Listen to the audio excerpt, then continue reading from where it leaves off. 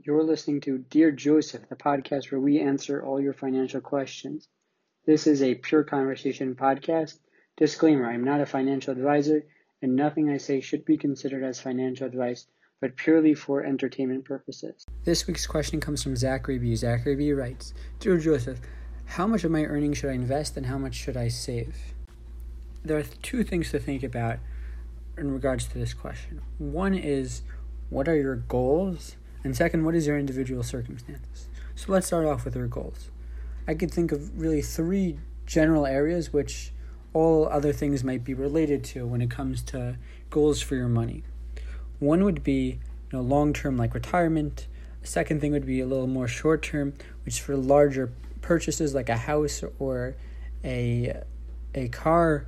And then I would say another thing is to save against inflation. The importance of saving against inflation is every year your money gets devalued by 2% on average, which means if you make $1, next year it's going to be worth 98 cents. So just by putting it in the bank, you don't really save much. And in fact, it takes somewhere to get like 1% at a bank in your savings account. It would take somewhere around $1 million to get 1% a year, and you're still losing against inflation. So inflation is something really important to think about when it comes to investing. I'm not to say necessarily that small sums you won't see a difference in the short term, but definitely in the long term, large sums might make a difference. So that's something to think about. Now, it's true safer investments can counteract that than opposed to investing in the market. Certain types of bonds will pay high enough percent return, or are given specifically to counteract inflation. Tax becomes a little tricky, but I think it's possible to figure out how to invest in safer investments against inflation. But I think there are bigger questions that might make you consider investing and saving. I think retirement and big purchases are something important to think about. When it comes to retirements and big purchases, I think that's a little more long-term, and I think you need a little more bigger strategy than safe bonds and whatnot. I think they have a very useful retirement calculator on nerdwallet.com. I'll put it in the description, but the gist of the retirement calculator is it tells you, how much you have, asks you how much you have in savings now, how much do you plan on investing monthly, what is your current income / the income you're looking for when you're retiring. And while this might not be obviously circumstances are changed, maybe you'll get a raise, or maybe, God forbid, you'll lose your job or something of the like, it'll help you kind of think about in your current situation, where are you, what is your long-term plan? Some things to think about are, average returns. Take, for example, let's say you save $50 a month for 12 years. So if you do that for 12 years, assuming a 7% average growth per year, you'll end up with somewhere around $130,000 in that investment. Now, there's a significant difference, though, between the earliest investment and the last investment. Where the last investment will only go up 5%, the last $50, the first $50 will be multiplied by close to 50%. It's over a 40-year time period. You assume a safer, a less aggressive investment that markets won't, grow as much as they used to, then you'll still end up with somewhere around a seven times your original amount of money. So that original $50 you put away is now worth over $350 in the second model. I'll put the two models in the description below if you're looking on our website to kind of see how a dollar would grow over time. But the point is that saving earlier is more important for your long-term savings. That's not to say that it's worthless to save later and to wait longer, and to discourage someone from investing as they get closer to their goals. But it tells you that to get to your goal, the earlier you jump on it, the better. Obviously, there are different degrees also of investment and where you put your money, but this growth model is based off of the average return on the market. As I note in my articles and previous podcasts, it's probably best to find a market mirroring investment, ETF or mutual fund. There's a book that I recommend called The Richest Man in Babylon. The gist of the book is that a guy learns to save or get himself out of debt by saving 10% of his income, and the idea is to have your money work for you. There are also some good ideas, a couple chapters there about how to get out of debt. Very useful, but not for these purposes, for the purposes of our discussion. But in terms of savings, the idea is to live below your means, and to save a significant portion of your income whenever you make money.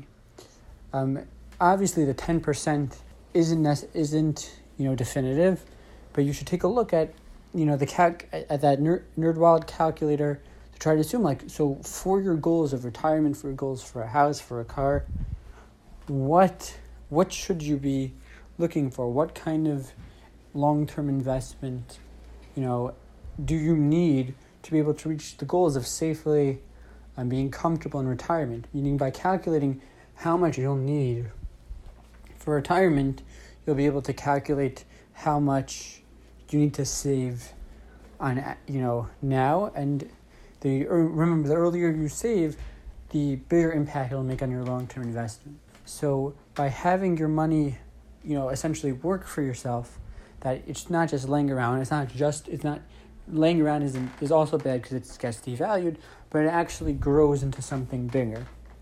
So that is a very useful tip and skill. Now, obviously, as mentioned before, there are things like personal circumstances, right?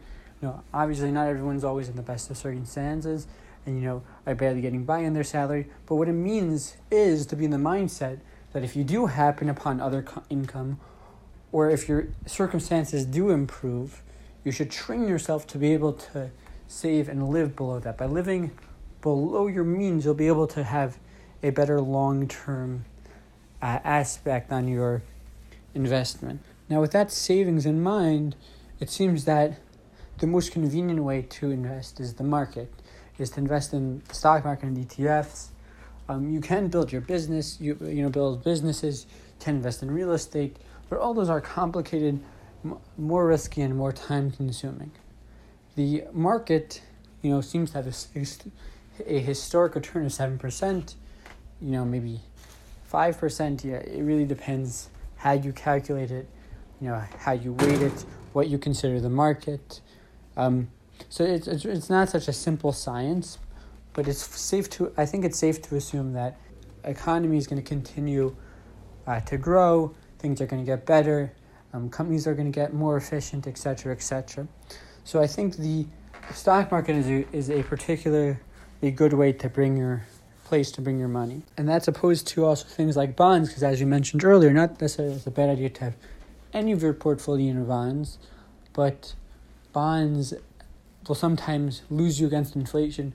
Even if you find something close to inflation, to offset inflation, you'll have to, one, save more, and two, you might lose out on taxes. So in summation of what we were saying, I think that when you're looking to save money, whatever large sums of money you're planning on saving for the long term, because you're going to be battling inflation, I think it makes sense for that sum and to be in the market and to be continually built upon with some sort of regular investment. There are different useful tools and ways to invest. For example, if you're using a lot of different investing platforms, they'll reinvest your dividends and you'll get fractional shares. Or things like Robinhood, there's potential for fractional shares, so you don't have to worry so much about not being able to afford, let's say, a full share of something. Let's say it's a $200 ETF, and you only have $50 right now, so you could still just buy fractional shares. And besides the battle against inflation, there's the point about it'll be harder to reach your savings goals, your retirement goals, your long-term financial goals, because savings, even if you can figure out a safe investment like in bonds that'll beat inflation, you'll still have to work around things like Things like procuring more money, meaning if your money isn't going to be growing, then you're going to have to figure out a different way to make more money going forward, which sometimes might even be harder than necessarily investing. You also have to think about, how can I live below my means? What can I can afford, so that I could save, so I can compile as much money as I can for small purchases, for large purchases. What do I need to save for? How much do I need to save on a regular basis, based off of a good suggestion is that calculator, the NerdWallet calculator. Based off of those goals, and you'll be able to decide, how much do I need to invest in the long term, so that I could feel comfortable in the future and be able to achieve my goals in the future. And then everything else, I guess, can either go into savings or investments to compile even more money, to put yourself in a better position, to save yourself, to have even more money in the future, or to be more aggressive in your short-term or long-term goals, etc., etc. But I think I am recommending that for long-term and even middle-term, large purchases like a house or a car, I think it makes more sense to invest. I think it's very important to have an emergency fund, and that should take priority in the beginning over some sort of any sort of investing. Obviously, you have to determine, based off of what potentially could happen, what your circumstances are, to what type of savings account you should have. But after that, I think it makes sense to contribute other things to the long-term investment accounts, so that you can reach those goals that you have going forward. Thank you for listening. Please make sure to like and subscribe.